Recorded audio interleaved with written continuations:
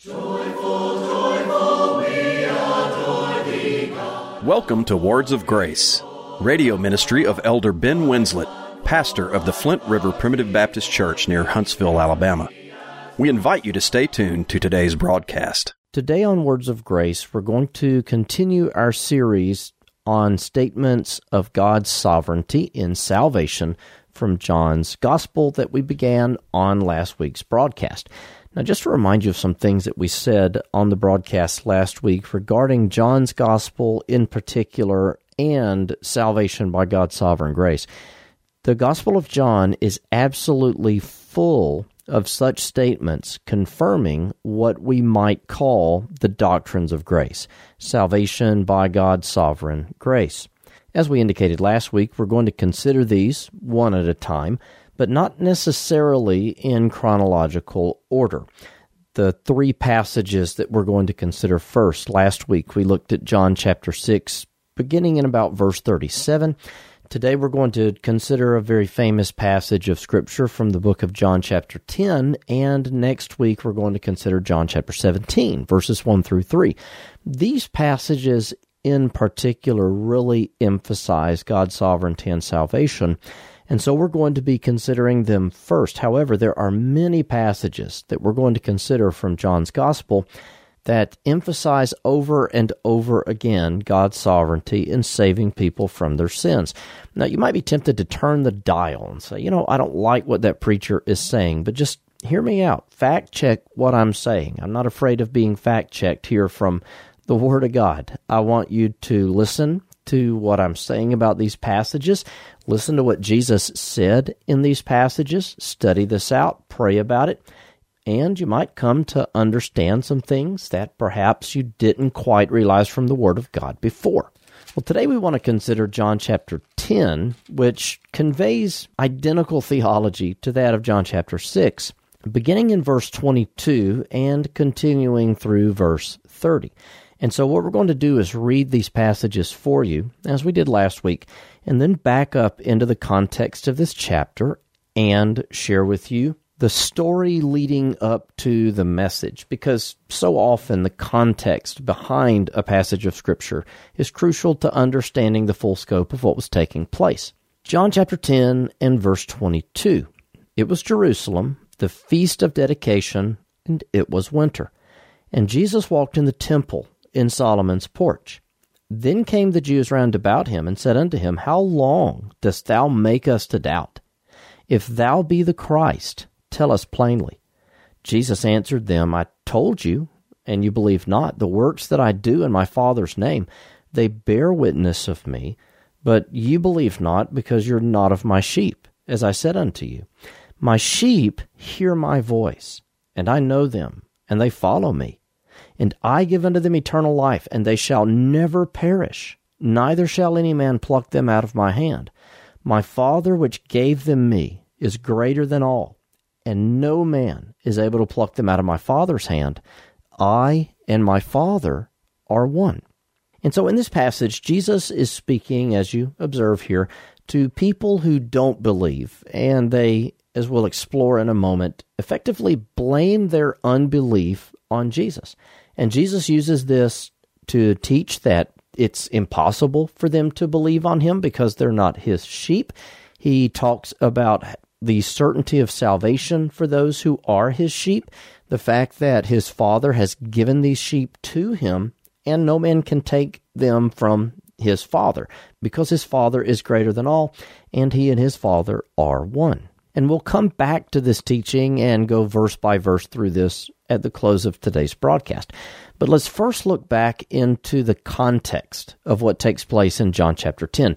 You notice that as Jesus begins speaking against them, he says, I told you, and you believe not. When they come up and say, if you're really the Christ, tell us plainly. Why are you making us doubt? And he says very frankly, I did tell you. You didn't believe me. The works that I do, they bear witness of me, but you believe not, because you're not of my sheep, as I said unto you. Obviously, Jesus is referring back to something. I told you, you believe not. You believe not because you're not of my sheep, as I said unto you. He's referring back to other things, other interactions that he has had with this group of people. Jesus spent the early part of this chapter, John chapter 10, teaching on his role as the shepherd of his people. But this was in response to unbelieving Pharisees in chapter 9 who were angry with him for healing a man of blindness on the Sabbath day. And they basically accused Jesus of violating the Sabbath. You can read this in John chapter 9. In verse 1, Jesus passes by. There's a man blind from his birth.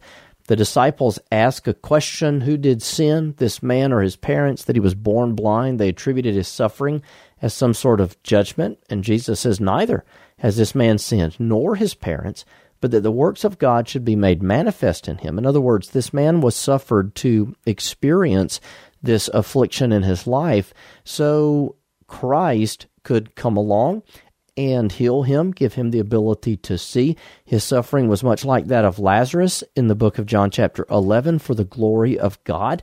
And this is one of the many causes of suffering among God's people in the world.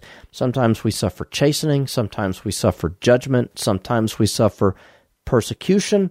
Sometimes the suffering is just common to man because we live in a sin-cursed earth. And sometimes people suffer for the glory of God. They suffer certain situations in their life many times so God can overrule that and give a blessing, give beauty for ashes. And that was the case with this man that was born blind. Well, he goes his way after he's been healed, and then the Pharisees begin to grumble.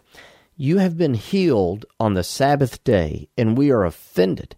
Now, by the way, Jesus would point out many times to them that, number one, it's always good to do good, even on the Sabbath day. Healing a man who was sick, that was fine to do on the Sabbath. And number two, Jesus is God incarnate, and the Sabbath was not made for God, but the Sabbath was made for man. And so as they're mad at Jesus for healing someone on the Sabbath, they would do this many times in his life. They would be mad at him for doing something on the Sabbath that is perfectly fine for God to do. God upholds all things by the word of his power on the Sabbath, just like he did any other day of the week. These people are basically just nitpicking him and trying to find fault with him because they were in their sins and they hated him. They were not of his sheep. He would very pointedly tell them in chapter 9 and verse 39 that they're blind. They are blind, they could not see, and they even ask, are we blind also? And yes, many of them were blind. They could not see the identity of Jesus because they did not belong to him. Now, in chapter 10 and verse 1, Jesus begins to teach a parable, and this parable encompasses John chapter 10, verses 1 through 5, in which Jesus emphasizes the fact that he is the shepherd of his people. He's the good shepherd. Remember, this all began because Jesus healed one of his children, and these religious elite people, they don't like it. They're angry because he didn't do things the way they thought he should do it. He did things they thought he shouldn't do, and they had this bias in them against him because they were yet unregenerate. They were reprobate. They were very religious, but they were unregenerate nonetheless.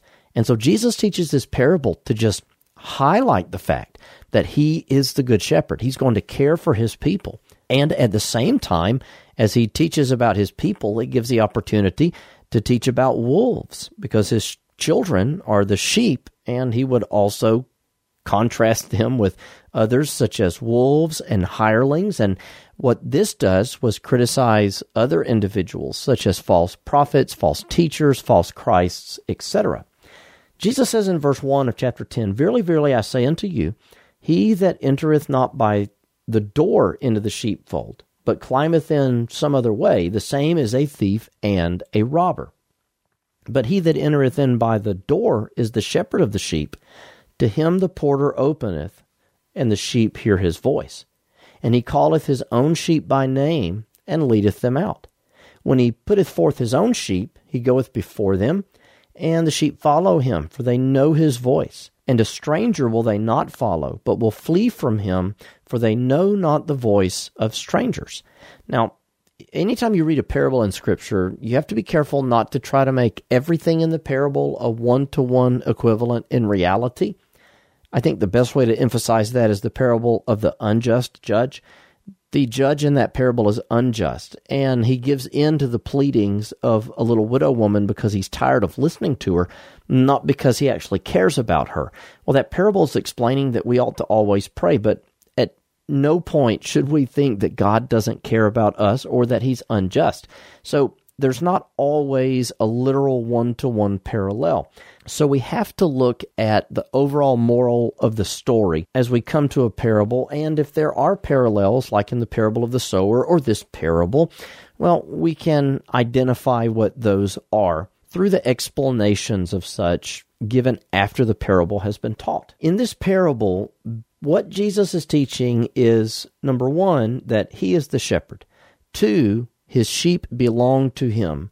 And three, there are many impersonators, false teachers, false Christs, who have tried to lead his sheep, and they failed because they were not the shepherd. Those are the three main points of this particular parable. Now, I've heard people try to identify the porter and try to explain how Jesus is both the door and the shepherd, and really, we don't need to overthink this to the point of being confused.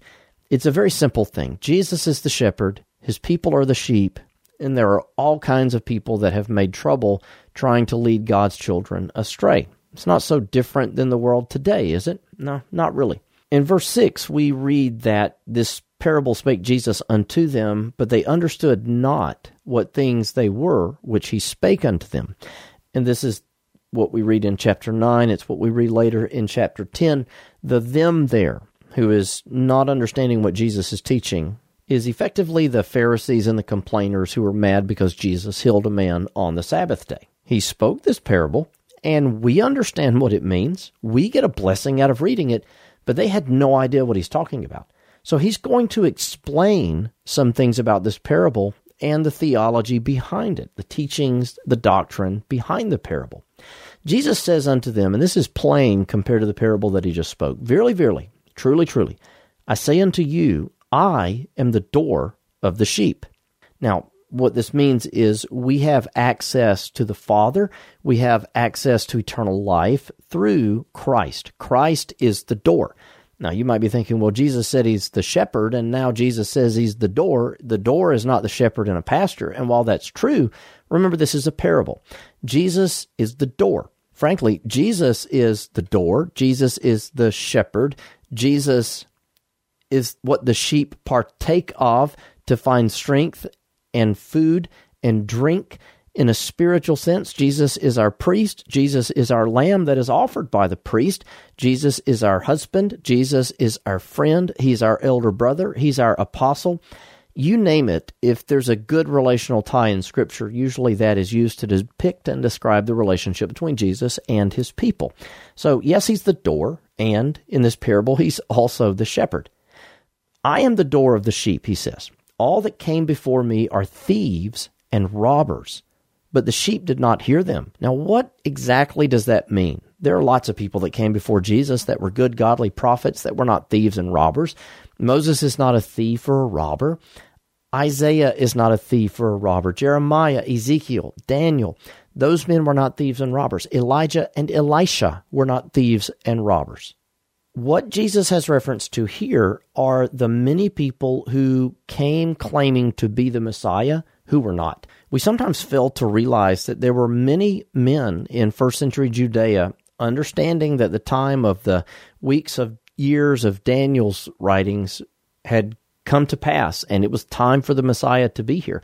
There were many men that had Messiah God complexes, and they went around telling people that they were the Messiah, and they were liars. They were thieves. They were robbers.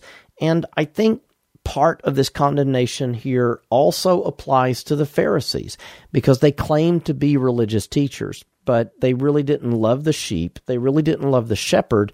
They were opportunistic, and they used this religious and political power as a way to have authority over other people. And so Jesus is condemning not only the false Christs, but also the scribes and the Pharisees, the Sadducees, the chief priests, and many of the priesthood who were yet unregenerate and in their sins.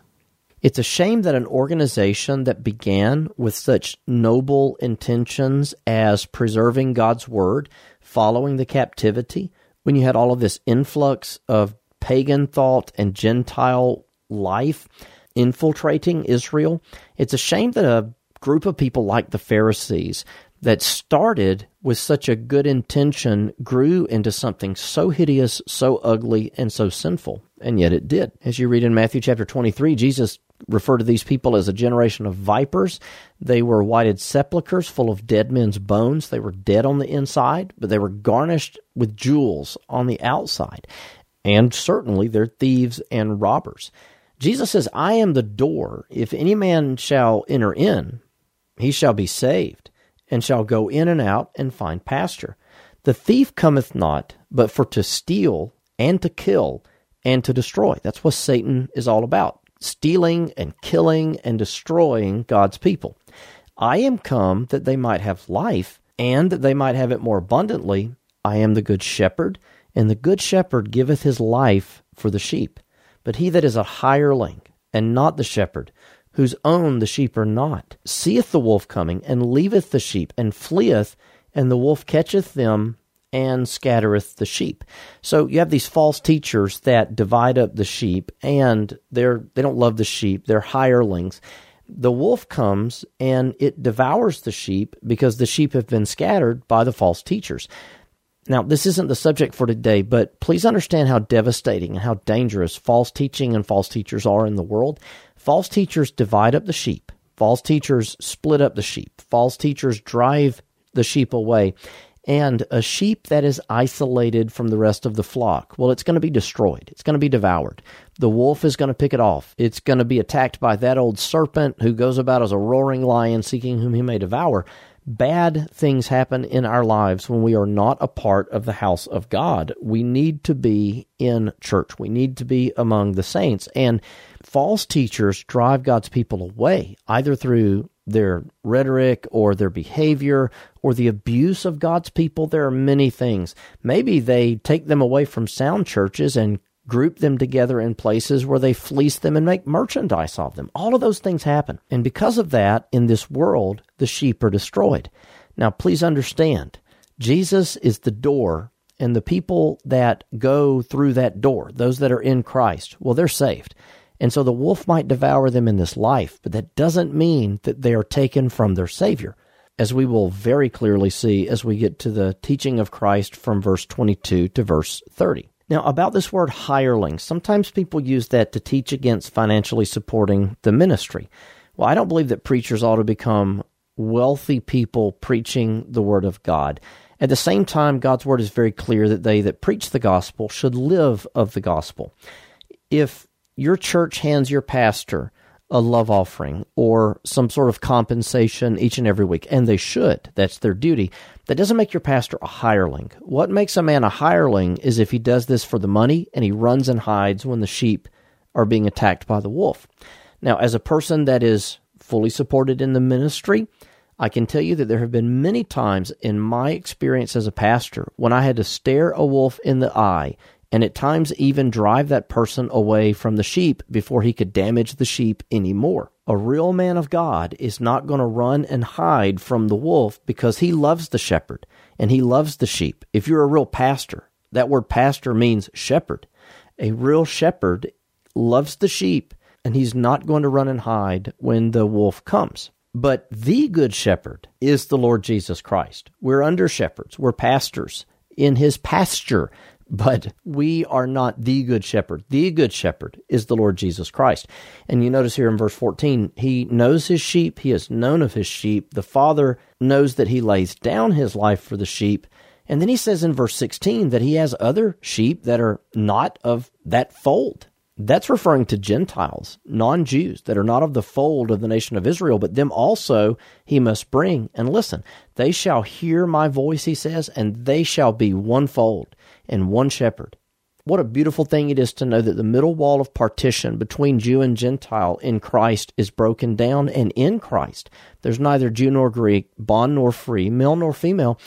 We all belong as his children to him, and there's complete equality among his children, among his sheep. There's not a higher place upon one of Jewish descent in the eyes of God in Christ than there is a Gentile who is also in Christ.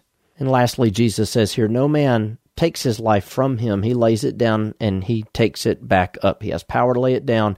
He has power to take it back up. Jesus submitted to the cross. He could have called legions of angels to this world to destroy every human being that lived on the planet and wipe this population out of existence. And yet he didn't, because he came to this world to die for his people. Now, in verses 19 through 21, there's a division, an argument among the hearers of Christ. Some people said, this man is of God because of the things that he does. And other people said, well, no, he has a devil. He's mad. Why are you listening to him? Verse 20. And so in verse 22, a new paragraph begins, another moment begins, and the doubters return to Christ. It was Jerusalem, the Feast of the Dedication, and it was winter. Now, you won't find the Feast of the Dedication in the Old Testament, because this actually isn't an Old Testament feast like Passover or unleavened bread. This is actually a feast, a festival commemorating the dedication of the temple after it was restored following captivity. We know this holiday, if you will, today as the day on the calendar called Hanukkah. And so the Feast of the Dedication is Hanukkah, it's winter, and Jesus is walking in the temple in Solomon's porch. Then came the Jews round about him and said unto him, How long dost thou make us to doubt? If thou be the Christ, tell us plainly. They blame their doubts and their unbelief on Jesus. But their doubt has another reason. Jesus did not cause their unbelief. Jesus answers them and he says, I told you, and you believe not. The works that I do in my Father's name, they bear witness of me. Things that I do in my Father's name prove my identity.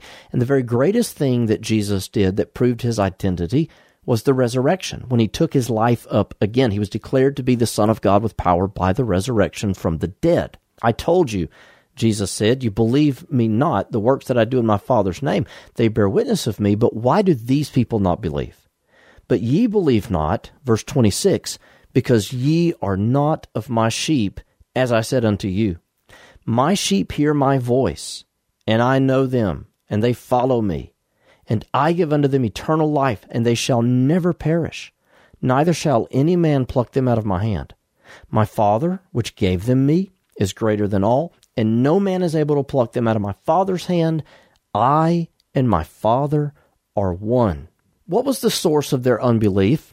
The fact that they were not the sheep of Christ. Why were they not the sheep of Christ? Because they had not been given to Christ by his Father.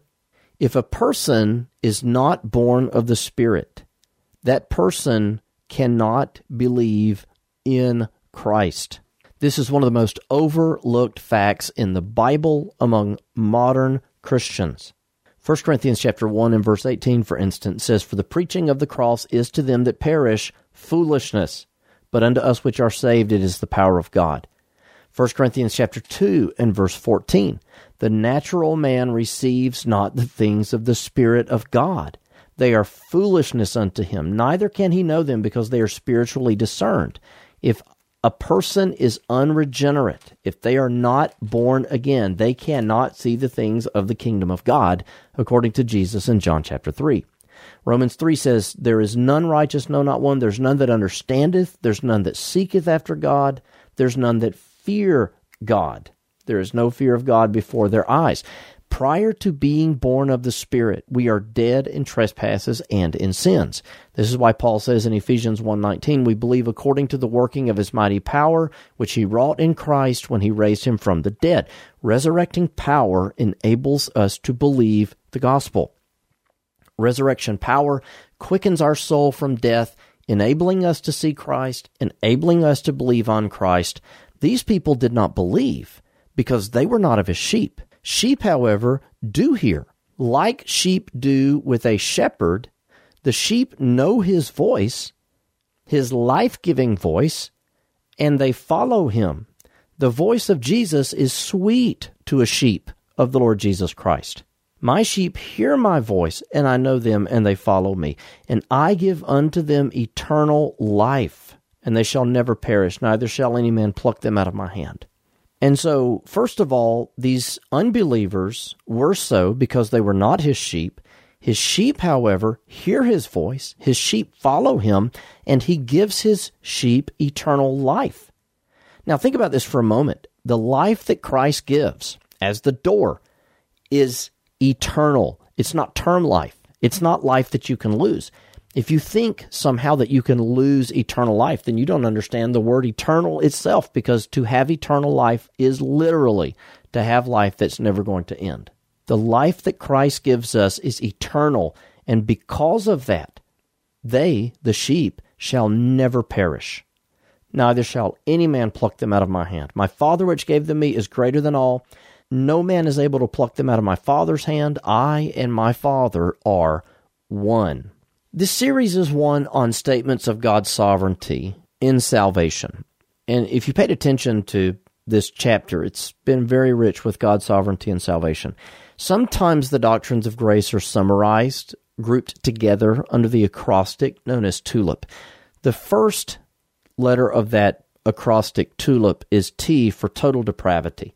Is total depravity contained in this chapter, the inability of man to rescue himself? It sure is. You believe not because you're not of my sheep. That's total depravity. What about unconditional election and limited atonement? Is that contained in this chapter? Notice verse 29. My Father which gave them me. The people that are the sheep of Christ were given to Christ by the Father. And according to Ephesians chapter 1, this is before the foundation of the world. His Father gave these people to him. And because of that, no man is able to pluck them out of his Father's hand. That teaches the U and the L of this acrostic TULIP. What about the I, irresistible grace? My sheep hear my voice, and I know them, and they follow me, and I give unto them eternal life. What is that? That is irresistible grace. My sheep hear my voice, I know them. Why are they a sheep? Because the Father gave them to him. And they hear him, they follow him. Lastly, what about the P, preservation of the saints? Is that contained here in John chapter 10? And I give unto them eternal life, and they shall never perish. Neither shall any man pluck them out of my hand. They shall never perish. They have eternal life. That's the P in TULIP. Another important teaching here in John chapter 10 is the deity, the divinity of the Lord Jesus Christ. My Father and I are one. You know, the Jews' response to that was to take up stones to stone him, because that was to make himself equal with God.